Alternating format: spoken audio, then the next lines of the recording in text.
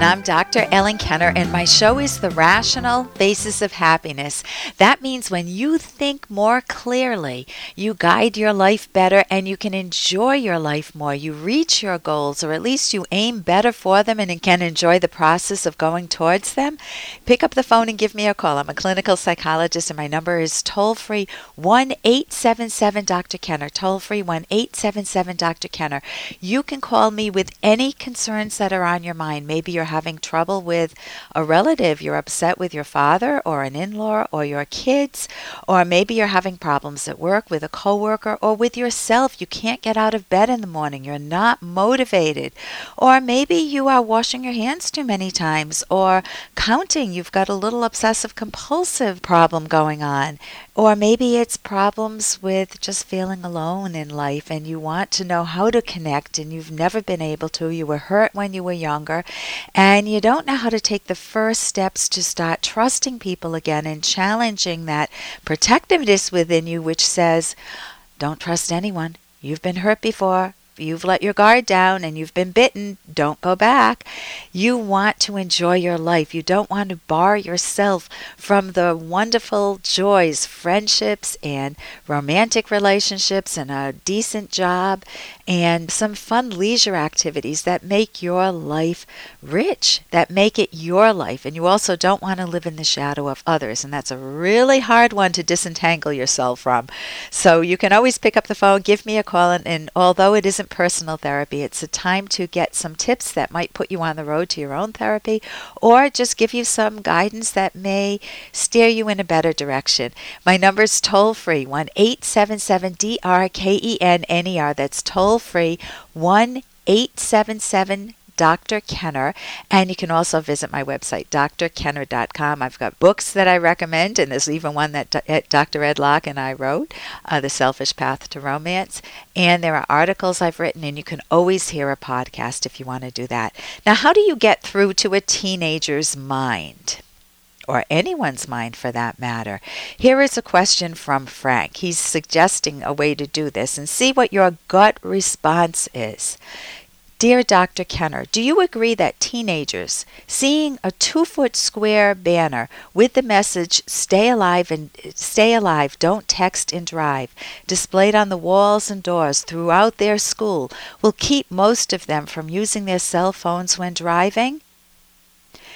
If they see the message 4 or 5 times daily, is there a way to determine how many times they will have to see the message? 100, 200, 500? For the average teenager to have the message hardwired in their brain so as to ignore any telephone call or text message received when they are driving. Thank you, Frank. So do I agree that just seeing a sign, "Stay alive, don't text and drive," on the walls and doors everywhere in this school will keep a teenager from acting that way? So, Frank, you're assuming that just seeing a message over and over will translate automatically into action.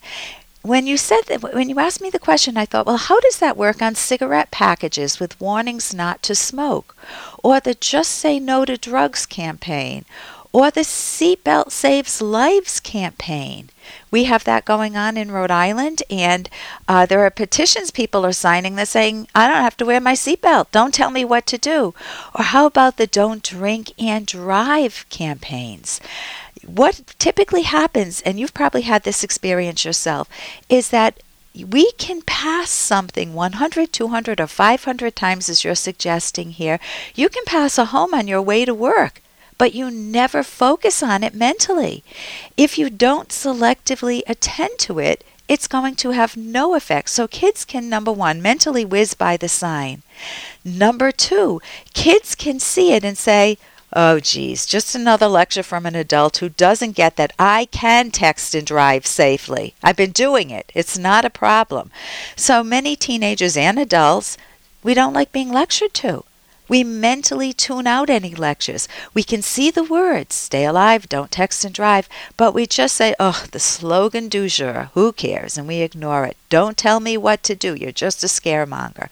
There may be occasional kids or adults who say, yes, I want to remember not to text and drive, and they see it a few times and they say, that's it, I've made a commitment. but they usually have a context behind that, which leads them to feel that that's a credible statement. For example, I totaled my own car in an accident. Now, I wasn't texting, I wasn't drinking, and I was paying attention to the road. So I went to change lanes. I looked in back of me, did not see another car. How long do you think it took for that accident to happen? It took a millisecond for me. When I turned my head, a car must have been whizzing onto an entrance ramp, speeding up behind me, and we crashed. And luckily, no one was hurt. And I'm a much more careful driver now. So if you said to me, getting on exit ramps, Ellen, attend a little better, or if in doubt, don't move into the next lane. Man, I do that all the time now. I would buy that slogan. So that would work for me. And I also have a relative who works on car accidents. That's what she does. She processes, she studies car accidents, how they happen. So guess what she does when she gets in a car?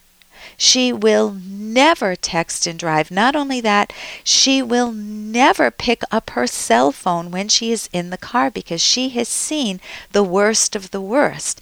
Now, you and I don't have that experience, or maybe you do. I certainly don't have that experience. And I don't, as I said, I never text and drive, Frank.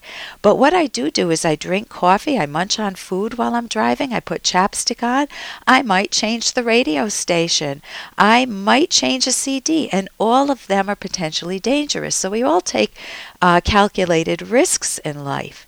So I want to back up now because I want to take a broader view, Frank. You're asking a broader question. How do you reach someone's mind? How do you help a teenager first understand that taking their eyes off the road can cost them an arm or a leg, or their driver's license, which may be more important to them, or their life? And there is a field that you can look up. It's called social marketing. And I have an article here from Lennon and two other authors, Social Marketing and Distracted Driving Behaviors Among Young Adults. The Effectiveness of Fear Appeals. Fear, the attempt to arouse fear in someone that would motivate them to take protective action. That's what you're doing. Fear appeals can have what this article calls a boomerang effect. They looked at the effects of anti-smoking campaigns on college students, and they found that kids were often angry and defiant after they saw the ad. Or an anti-drug campaign, they found actually decreased negative attitudes towards dangerous drugs, not a good thing. Or they found that people were, when they were trying to tell people don't watch violent TV shows, they found people were more attracted to them. And two authors, Milner and Ralnick, think that people feel that their personal choices are threatened, that their personal freedom is threatened, and they'll say, I'll do what I want.